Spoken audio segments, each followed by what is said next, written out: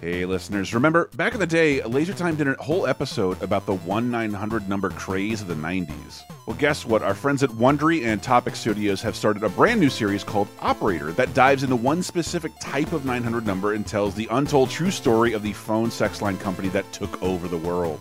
In the 90s, ads for phone sex lines were everywhere, from late-night cable channels to the back of magazines, all while phone sex operators worked around the clock to fulfill any sexual fantasy over the phone. Apparently, it all started with an idea from Mike Pardez, CEO and co-founder of American Telnet, who proudly coined himself the telephone pimp. And he was joined by tech genius and partner Michael Self, who is known as the Bill Gates of phone sex. However, it was the women behind the phones who created the close-knit yet dysfunctional family that turned American Telnet into a multi-billion-dollar company and revolutionized the sex industry. As their fortunes grew, the founders were sailing lavish yachts, fueling wild drug parties, and burning through cash by the minute, as you do. And of course, all the while, the FCC was watching their every move. Well, Wondery and Topic's new podcast, Operator, is the untold story of a company which dominated the phone sex industry until the money blinded them and it all came crashing down.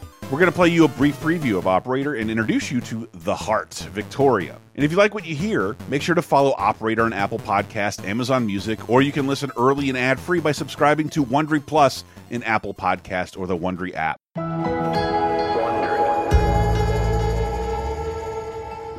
I got a call about 2 o'clock in the morning from one of the male supervisors, and he says there are a bunch of men with guns on the property, and we don't know what to do. Victoria had been working at American Telnet for several years. She'd seen her share of emergencies, so she didn't freak out right away. And I said, okay, are they police? He says, I really don't know. They're plainclothes. I said, plainclothes suits or... And he goes, no, jeans. He goes, they said they were police, but they were refusing to show a badge.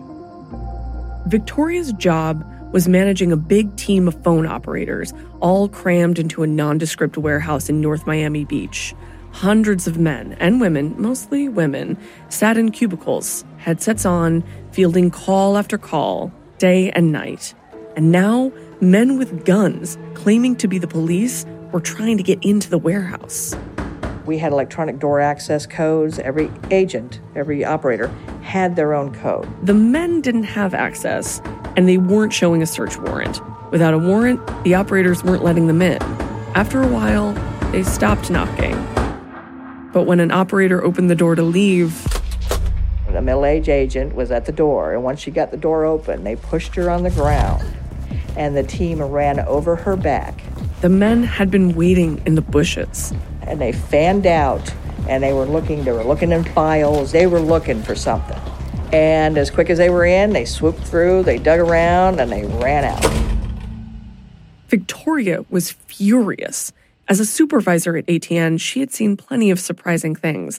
And sure, the company may have skirted right up against a few federal regulations, but the service it provided wasn't against the law. Because the company where Victoria worked, American Telnet, a company with the blandest of names, was actually the largest phone sex operation in the United States. Love to party? Call Jake by phone now. What turns women on will turn you on. No rejections, no turn downs, over men only.